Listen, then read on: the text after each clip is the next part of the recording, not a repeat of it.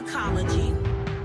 It's more than a philosophy, more than a psychology, more than just an ecology, bigger than biology, larger than anthropology, brushes against astrology. That's prophecology.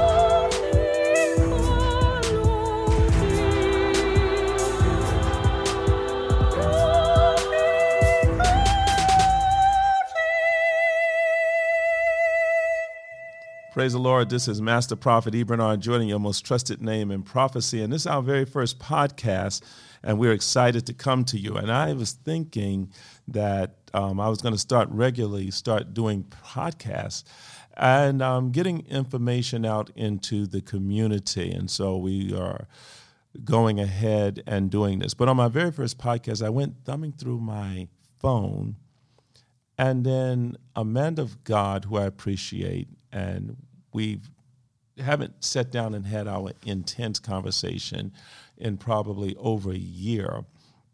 But his name popped up and his phone number, and he happened to be one of the preachers that were available on a Sunday afternoon, and I'd have Sunday night, and picked up his phone. He's Apostle Roger Collins, and a man of God. And his ministry is really powerful. He's an author, a humanitarian, a philanthropist, a teacher by God. He's was raised in New York under an extremely strict apostolic tradition. We'll find out a little bit more about that. And Bishop Collins' ministry uniquely promotes reconciliation and redemption, which definitely crosses denominational and social lines. Dr. Collins is a student of God's Word in the original language with a concentration on exegetical preaching and teaching with an emphasis on precision and homiletical clarity. Dr. Collins modeled a life of prayer and contemplation, study, discipleship, and evangelism. His God-given anointed, he's God-given, he's anointed to preach and teach from a psychological, theological platform opposed to arguing philosophical, theological church issues, has strengthened and encouraged faith of people across the globe from New York to Miami, Canadian borders, and the likes. And so this is Apostle Collins. How are you doing, man of God? God bless you, Master Prophet. I'm doing well, and yourself? Well, I am great and great. Well, you know, I've been functioning in the prophetic for a minute, and I wanted to get a conversation out about the prophetic and looking at the prophets in biblical time, because I am in an inquiry as I begin to take on issues around social justice, and I am finding some things with the prophets in and around social justice. Let me ask you something. When you look into the scriptures, how are you beginning to understand the prophets and the prophetic in your studies?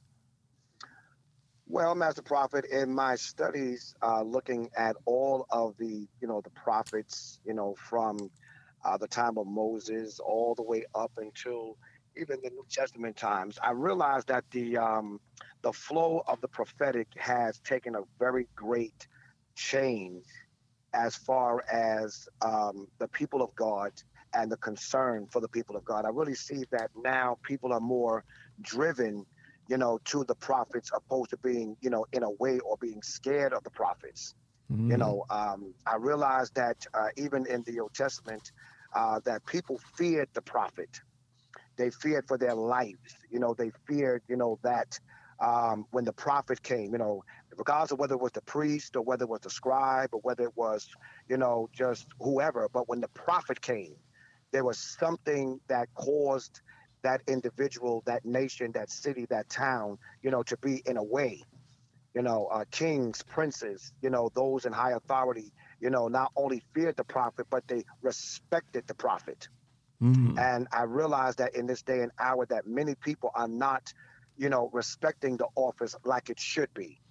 The office, of course, and this time we have people, that misappropriate, the office, and they misuse the office, for whatever reasons. But God has, prophets, that He speaks to. He has them, as has them, as individuals, that still is able to collaborate from Mm. heaven to earth and from earth to heaven.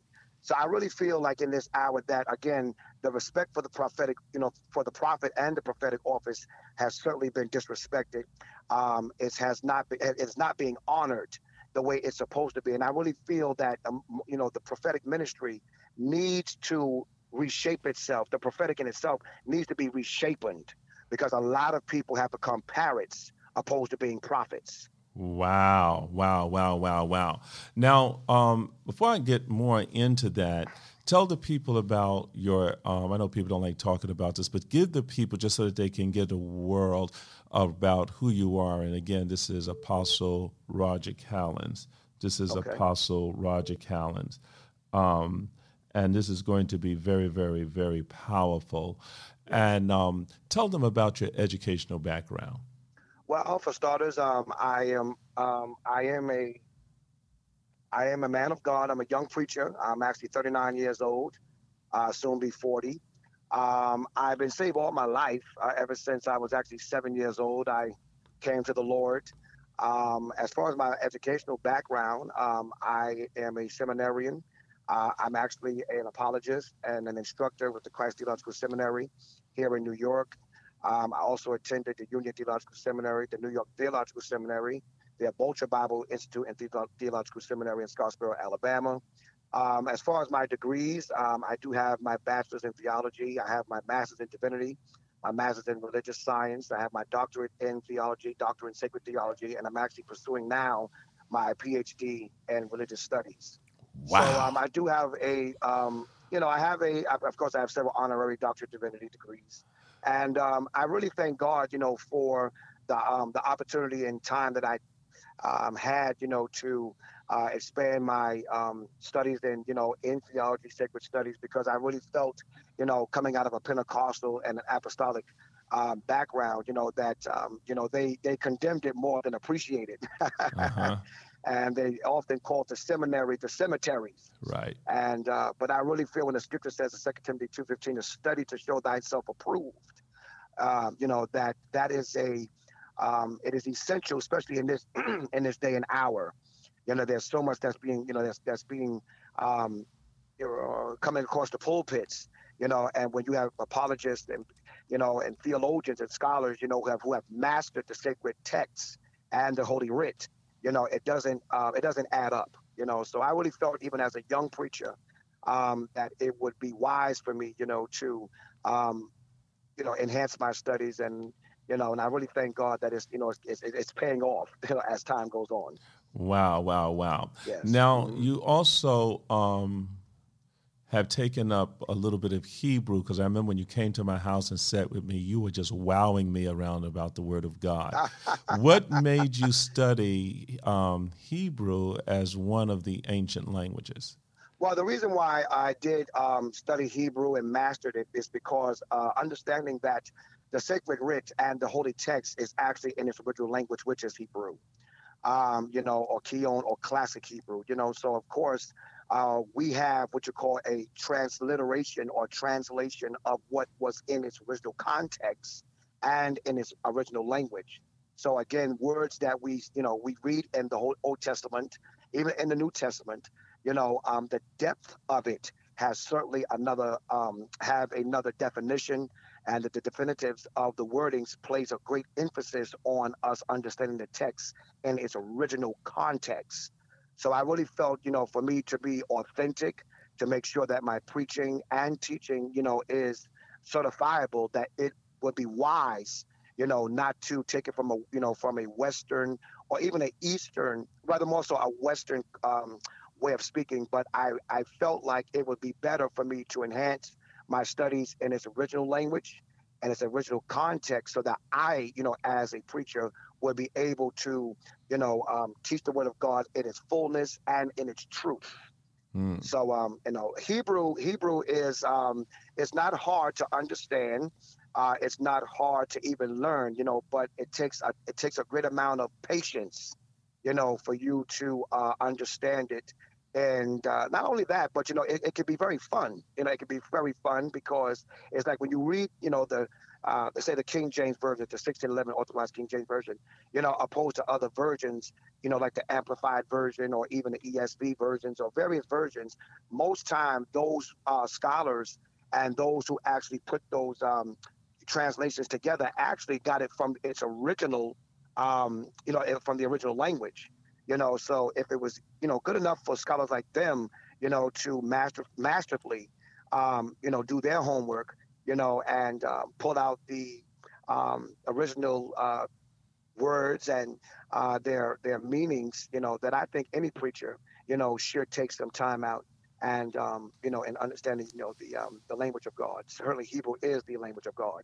Wow. Now, I'm getting ready to go back to school. Well, I'm not getting ready back. I'm back in school. I'm working on my D-Min at Virginia Union. I just finished my Master's of Divinity there, and I went right into a D-Min program, and I'm 60 years of age. And yes. Would you say that a person is never too young to go to school and never too old to go to school? No, it's you're never too old, you're never too young. God is a God, he's omniscient, he is, he's all wise and all knowing. And I really feel that as time goes on, that one should want to enhance their knowledge and their education, and master the scriptures. The more deep you go, the more revelation God can reveal to you. The less revelative you are, the less relevant you'll be. So I really feel that a person, especially one that is a bishop, an archbishop as yourself, and a person that has been in ministry, the sky is the limit, and I really feel like even when an individual, goes to seminary or goes to any theological institution, your job is to make sure that you're authentic. You want to be authentic. You don't want to go in ignorance. You don't want to waste your time, but you want to make sure that when you're going there for a purpose and a reason. So I always admonish from the youngest to the greatest, even as myself, that seminary, is something that should be considered. Bible school should be something to be considered because it's not going to break you. It's going to make you. It's going to enhance you. And anything that you put your mind to, especially to make you a better preacher, a better minister of the gospel of Jesus Christ, I am all for it. Yes. I am all for it. And for those of you that's listening, I'm speaking to Bishop Roger Callens that is with us here on this particular podcast here on Prophecology. Now, one of the things, Bishop, as we're beginning to look at the prophetic, I have begun to take on study. Now, this is interesting. This is what I'm discovering, is that study has become a part of my worship. And yes. And recently I was in Israel, and my first stop was to the Samuel's tomb. Yes. And when I went there, Samuel's tomb, I didn't know what I was expecting. I walked down into some steps, and my wife went where the women were at, and I was at where the men were at. And then I saw all of these books around me. And then my next stop was to the Wailing Wall. Some don't like to call it the Wailing Wall, so they call it the Western Wall. I went to the Western Wall and went there for prayer. And then I went inside the Western Wall. But when I walked up upon the Western Wall, I saw nothing but books. Yes. Why is books seemingly a central part of Hebrew culture, or even around prayer? There's books. You think at an altar, when you go to a Pentecostal church, you won't even find a book on the altar, hardly. And if you do, it's maybe one Bible. But when you get to the Western Wall, it's nothing but a plethora of books.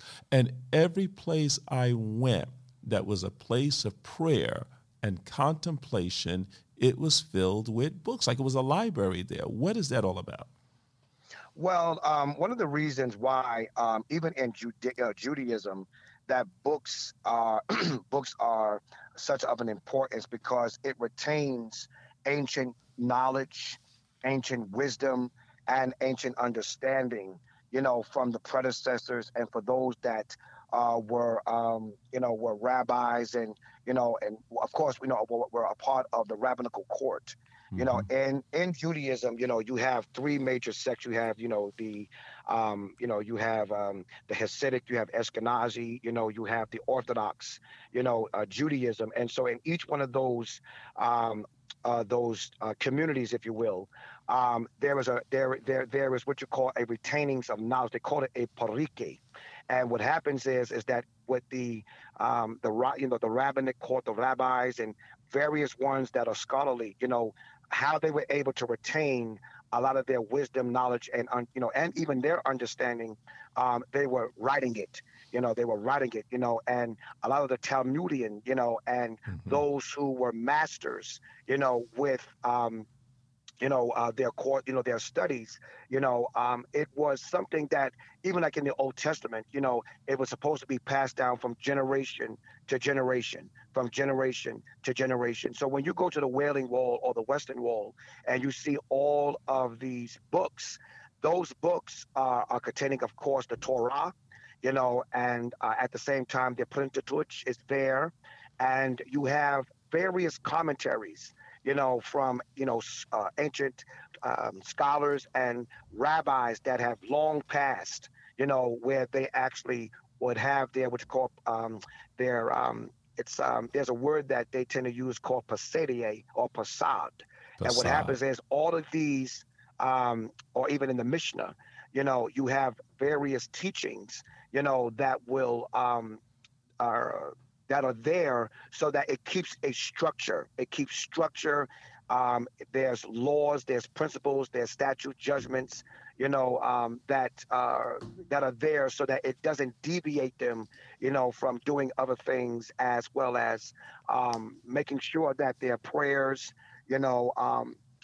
their meditations, the Shema, and various things, is there. So everything is at the tip of their fingers. There's nothing there that they'll lack. What they need is what is presented there, from the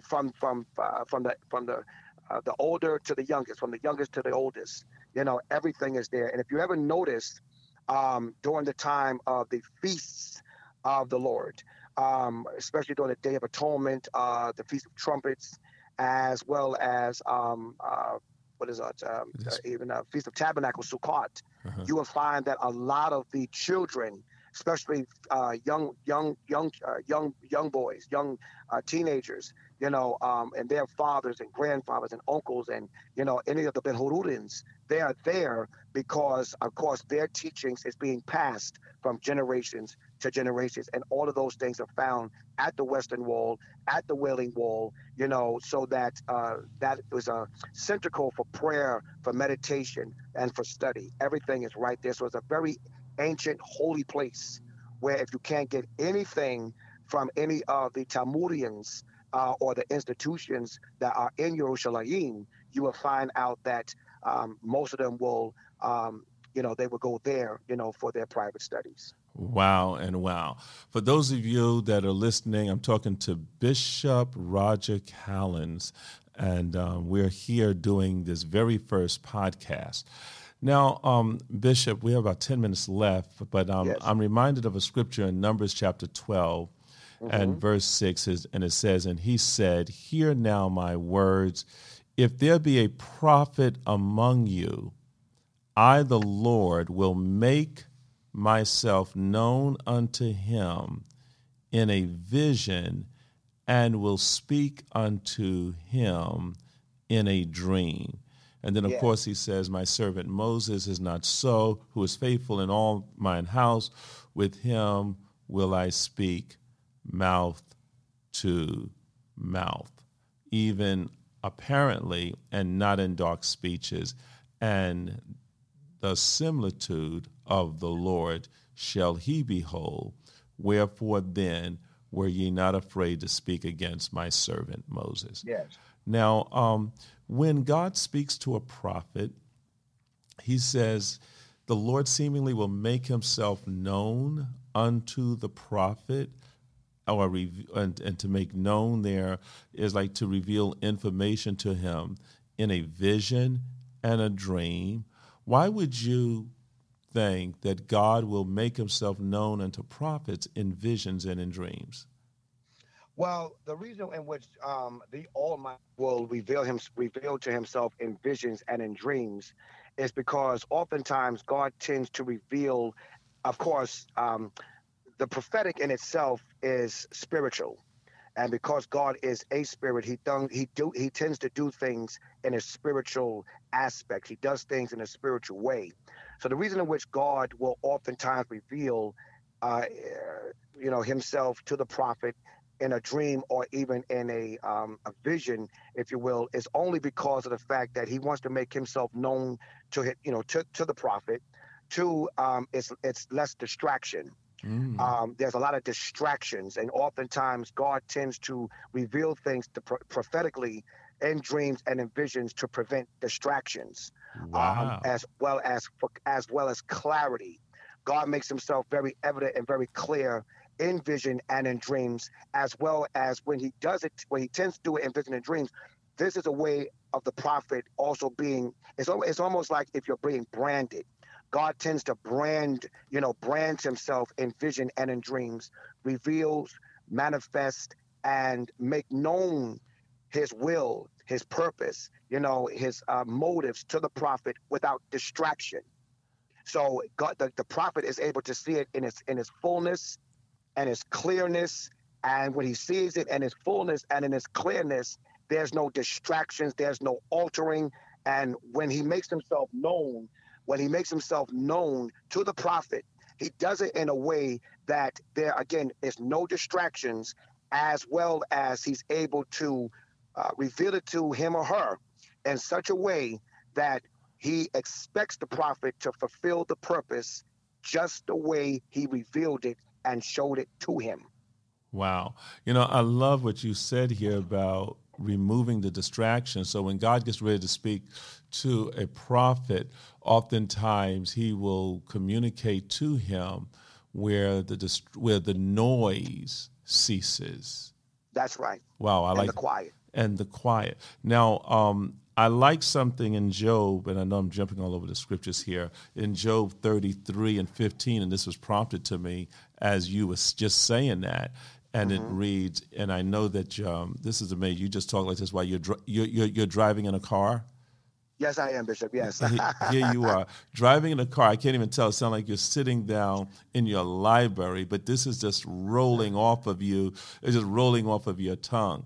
So in Job 33, verse 15, I'll read it. It says, in a dream, in a vision of the night, when deep sleep falleth upon men, in slumberings upon the bed, then he openeth the ears of men and sealeth their instructions, that he may withdraw man from his purpose and hide pride from man.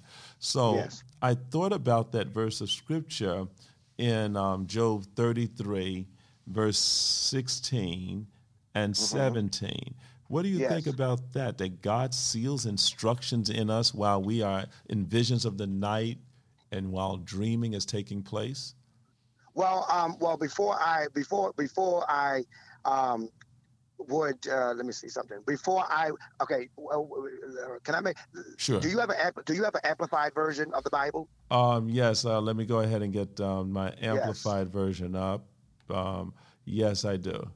Okay, and I want you also, Bishop, to get the ESV version, the American Standard Version. Okay, I have that. Now you just read the King James Version, but now we want to just what you call, as they say, we want to marinate it. Yes. And if you read the Amplified Version, if you will allow me, can you read that? I can read that for you now. It says, okay. Then he opens the ears of men and seals their instructions, terrifying them with warnings, that he may withdraw man from his purpose and cut off pride from him, disgusting him with his own disappointing self-sufficiency.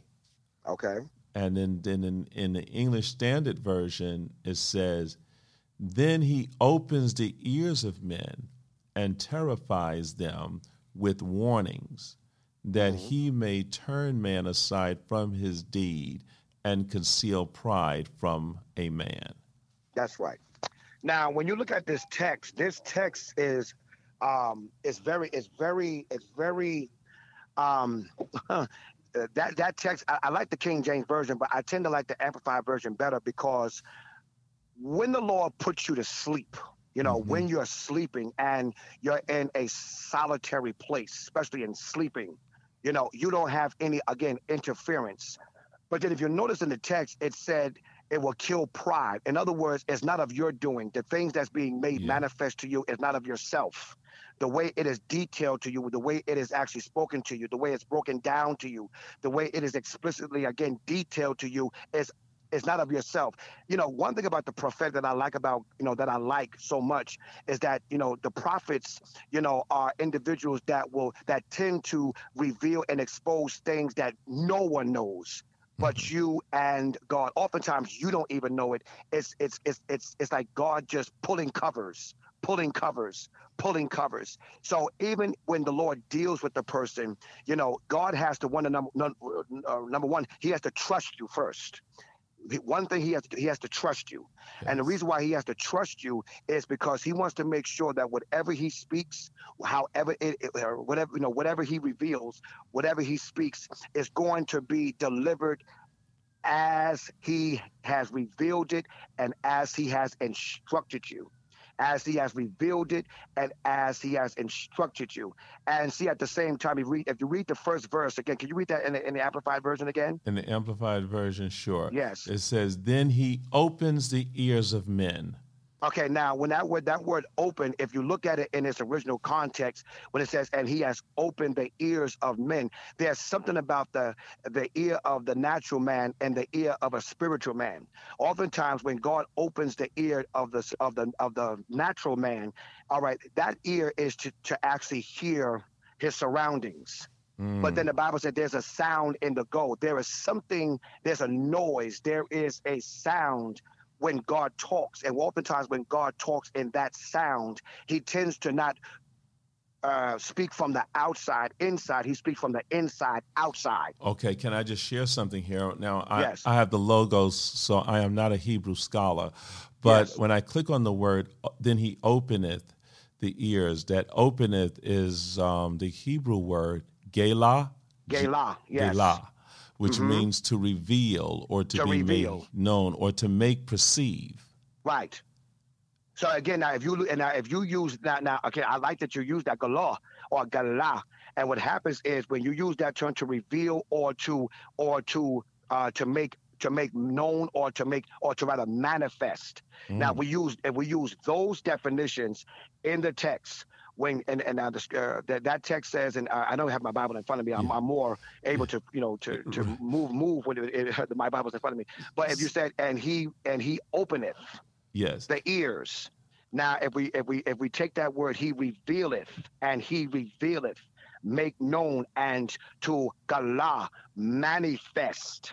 Manifest what? What is after that text? He openeth the ears of men and sealeth their instructions. Okay, in now the King he James. openeth, Yeah. he manifests, he reveals, he makes known, and he unmasks. Ah. What else? And he openeth the ears of men and sealeth their instructions, that he may withdraw man. Sealeth their instructions. Yeah. Now I want you to look at if you take that word seal in the Hebrew, it's what? Seal in the Hebrew is hatam. Hatam. Hatam. Right. Now if you look at that word hatam, what is the definition of hatam? Seal. Sign a document with a personal seal or signature stamp. So what happens is that when God, come on down. I really wish I wasn't on the phone in the car. I know. But what happens is now we see, this is why Hebrew is such a wonderful and adventurous experience, because now we understand and we see the depthness and the broadness and, such a wonderful, experience, and seeing what God is really saying to us in the original language. Well, listen, can you hold on a moment? Let Yes. me end this podcast and let me bring you up, and we're going to do another one, part 2. Okay? Okay. Stay Yes. tuned. We'll be right back. And thank you for listening. And this is with Apostle Roger Callen. We're going to bring him up again for another podcast. This is really opening up. This is what happens when you have a Hebrew scholar on the line. All right. God bless you. God bless you. To keep in touch with Master Prophet E. Bernard Jordan, go to www.bishopjordan.com and follow him on all social media platforms. To get more information about the Prophecology Conference and or more special events, go to www.zoeministries.com or call 888-831-0434. Thank you and stay blessed.